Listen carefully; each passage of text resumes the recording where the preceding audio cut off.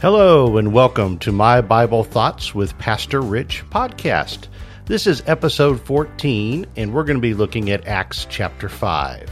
This is a time where I read a section of scripture and give you my thoughts on God's Word. Today's Bible study is around 8 minutes and it is a time you can use as a reflection to draw near and commune with God. I'm Pastor Rich. Thanks so much for being here with me. My Bible verses for today are Acts chapter 5, verses 17 through 32. I read from the NASB translation of the Bible.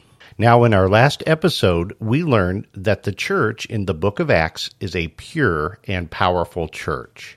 And my main point today will be that for 2,000 years, people have tried to get rid of the gospel message, and it has never been successful in doing so.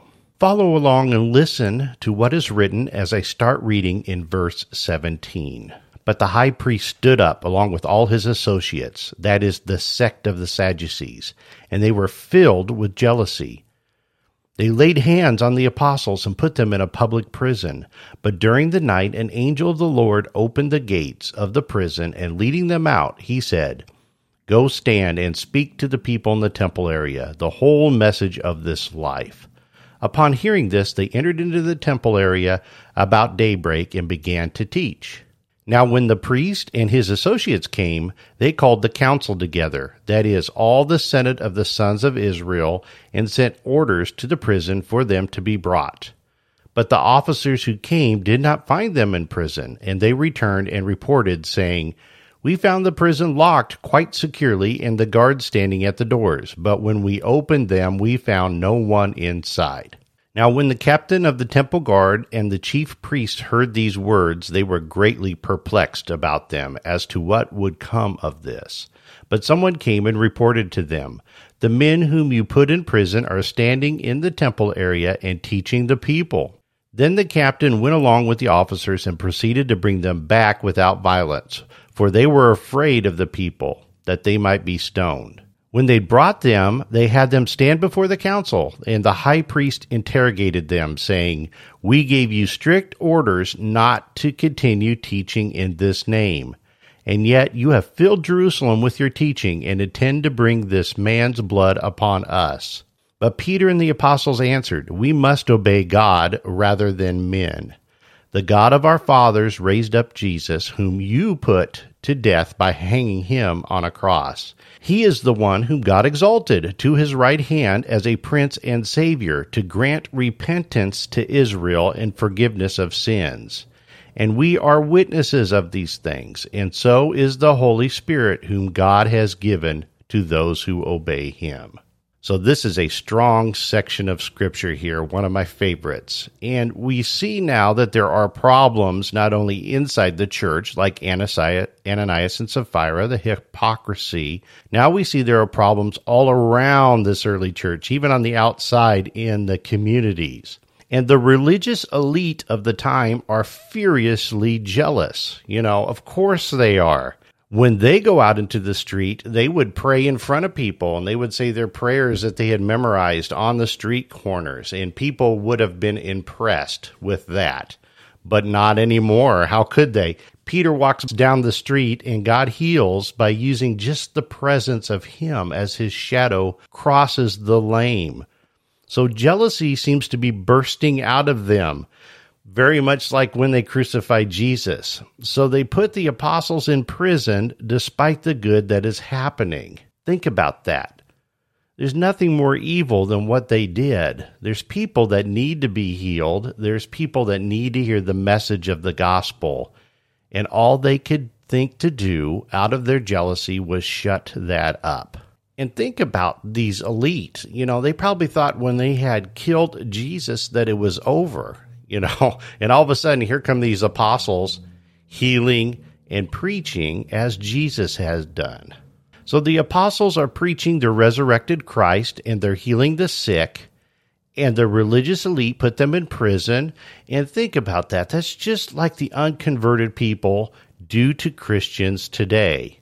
Or maybe as you listen to this podcast, you hear the word of God, but you refuse to follow it, and you don't want to get the message out.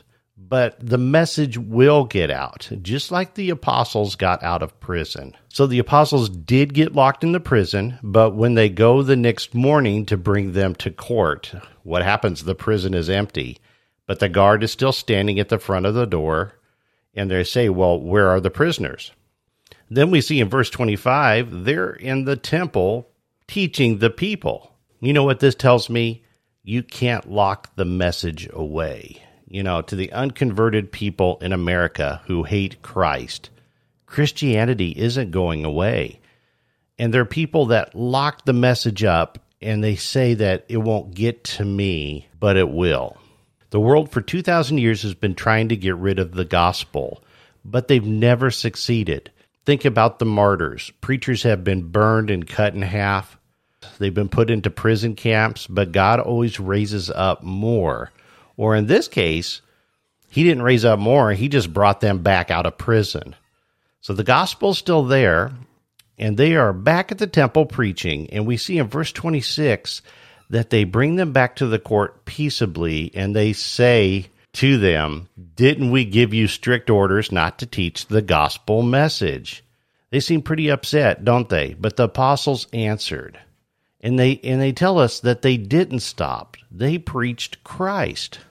And think about that. This is a Christ who forgives sins, a Christ who gives repentance.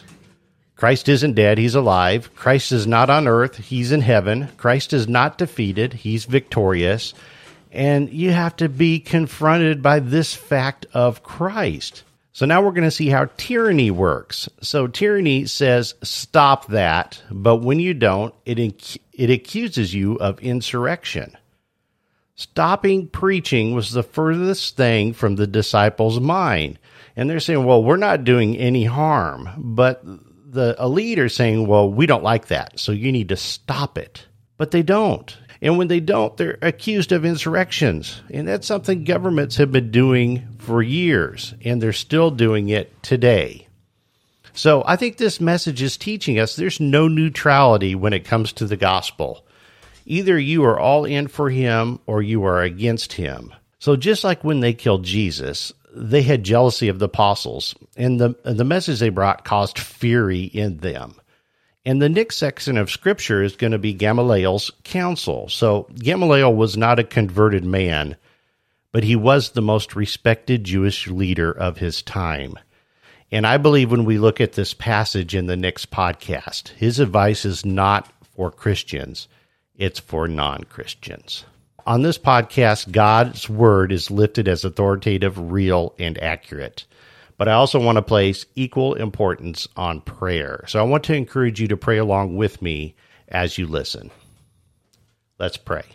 Heavenly Father, give us a heart of this early church. Give us a heart of the early disciples.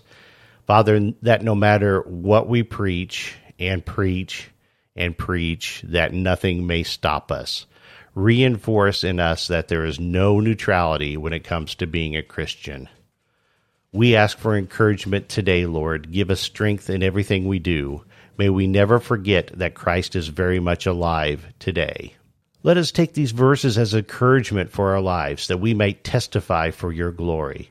Father, I pray that if there's anyone listening, that they do not know Jesus as their Lord and Savior, that the conviction of the Holy Spirit work on them today. We are thankful for the book of Acts. We're thankful for your word.